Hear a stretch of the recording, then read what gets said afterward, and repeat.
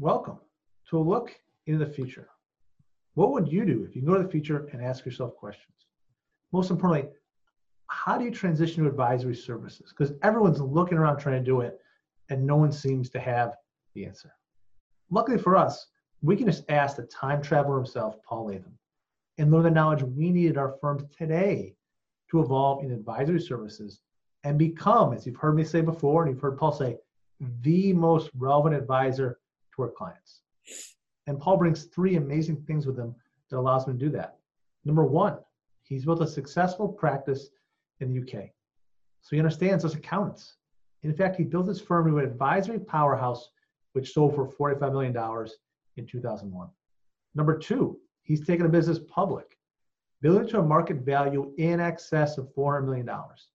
So he really understands what business owners need and value, and we as accountants need to provide to them. And finally, as I said, number three, we don't need to invent time travel with a flux capacitor PIM particles. We just ask Paul and learn from the transition he made 20 years ago in the UK into providing business advisory services. It really understands this whole concept, soup to nuts, better than anybody else I've come across. I'm Garrett Wagner, your entrepreneurial CPA channel host, and I'm joined by the man that knows advisory services backwards and forwards, Paul Latham of Hayden Rock Solutions. Now, Paul, once again, some common audience questions we get, terms you and I throw out all the time, and they want to know a little more what it is, so they can understand they do it, do they not do it, especially in this framework of intangibles. And like we said, the goal is a solid intangible. Process, process, process, it's scalable, it's repeatable. So Paul, here's the question. We say the proactive planning process. People want to know better, what is that? Are they doing it? Are they not?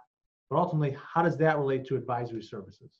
Yeah, no, it's a good question, Gareth. I mean, it's one of those things. When I first moved to the US, obviously I used to go and talk to CPAs. I'd look at their website before I went to see them. And I think I would say 98.7% of the time, CPAs say, we do advisory services or we do proactive stuff or words to that effect.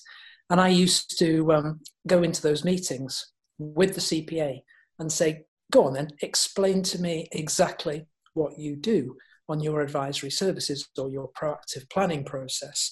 And you just use the expression there, Garrett, soup to nuts. You know, I'd say to them, take me through it, soup to nuts. Tell me what you do. And of course, they were immediately stripped naked because they had no process for doing this. They had no way of doing this. It was just words. They were good words. Proactive planning is really good words, but they were examples of fluid intangibles where, frankly, the CPA was just making it up as they went along.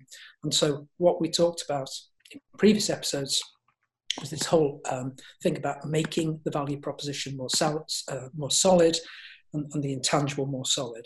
And so in the last episode, we used the expert zone as an illustration. Today, in this episode 44, we're going to consider solidifying proactive planning. In other words, making those very woolly words, proactive planning, make them feel more real, and as you say, build a process around them. And as I said here, everyone has a problem with the word proactivity.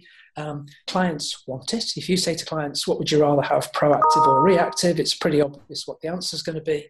But the trouble is CPAs don't know how to do it, and they don't know how to charge for it. And unless you create a process, it's really difficult to work out what your box of product is and how you're going to charge for it. So the answer is to create a process or a system so you can scale what you do, leverage what you do. And essentially what you're doing is you're beginning to define the word proactive and shape the intangible service so that you can touch it. And the magic words, and we used them at the end of the last episode, was, let me show you how we do it at our CPA firm. If you can't use the words, let me show you how we do it, then in my opinion, you have a fluid process, which, again, using the same word as I used last time, it's just bullshit. So let's make the thing more real. So in this case, we're going to use the example based on the Hayden Rock process. We use something called MAP, proactive MAP process. So if we said, well, let me show you how we do it, basically we've got sort of a number of areas. We call them MAP 1 through to 5. But sort of step one, we provide the client with some context. We give them a standard presentation. let's explain to you what we're doing and why. What we want to do is give you a choice. What we're not doing is forcing proactivity upon them. We're sort of getting their understanding and agreement to go into a process. Second element is the diagnostic online system, one that we believe the CPA should complete sitting down with the client together so that the CPA really understands the client needs. And critically then, what you're doing is you are establishing the client's priorities. And that's really the beginning of what we call the MAP process. It's MAP 1, create a sort of overview of client priorities. And then number 3, okay, now we know your priorities, let's introduce some experts. And obviously we use that expert zone that we talked through in episode 43. So the next stage of the MAP process would be to say, okay, now we understand your priorities, let's link the right experts to the right priorities, perhaps more than one, give you a choice of experts who you might want to speak to. MAP 3, let's scope the project because we probably need to talk to those experts and explain a little bit more about your business and where you're coming from. MAP 4, meet the client with the expert, let the client be provided with options and choices and really educate that client as to what they could do and what they can't do. They're not committed to anything at this point. They're being educated, provided with options and choices.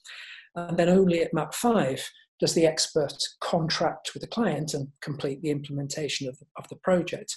And the point there is, and I've gone through that incredibly quickly, go back to those magic words, let me show you how it works at our CPA firm. You could see there that I could talk that through for 20, 30 minutes with a client, and suddenly those ephemeral words like proactive planning start to feel a bit real. This is what we do. And then behind that, what we've actually done is create a complete process. I'm not going to talk through all this, but you can see it's process, process, process, combined with technology to allow the CPA to both demonstrate the value proposition and ultimately deliver it so that it's not just words, it's here's what I say, here's what I do, here's what I say, here's what I do. And if you can't align those two things, here's what I say and here's what I do, you're whistling in the wind when it comes to providing proactivity. So you're demonstrating that behind this brief overview, there's a complete process.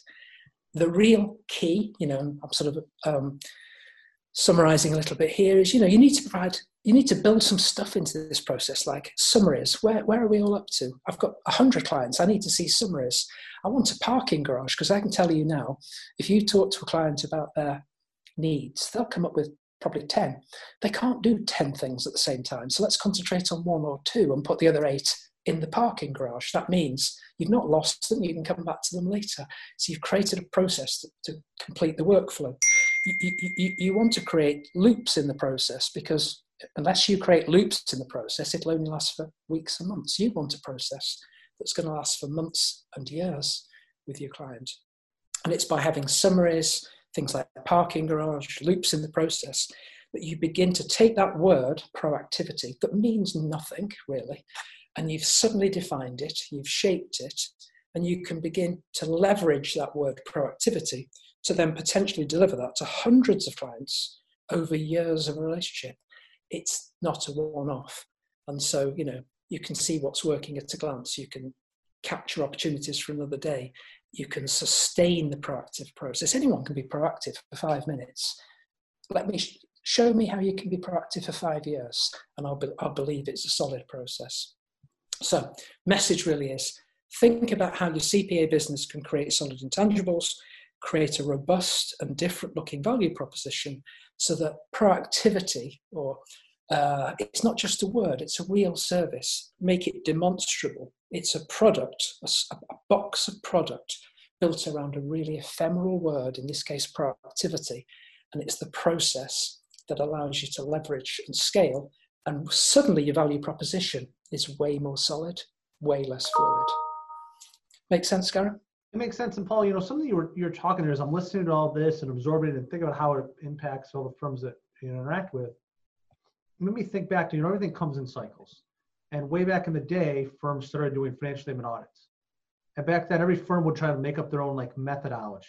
Yeah. It seemed like you say, oh yeah, we do audits. And he said, show me, you'd be like, train wreck. You know, be like, well, really, I got to go figure it out square one. I got to read the guidance and come up with a methodology, all Absolutely. this stuff. And I feel like it's very similar to advisory services today on the business side of firms are trying to make it up themselves, and it's chaos. Just like if you're trying to do an audit before, you wouldn't do that. You got to buy. What are you going to do if you want to do an audit? You got to buy audit methodology from a couple of places. Yeah.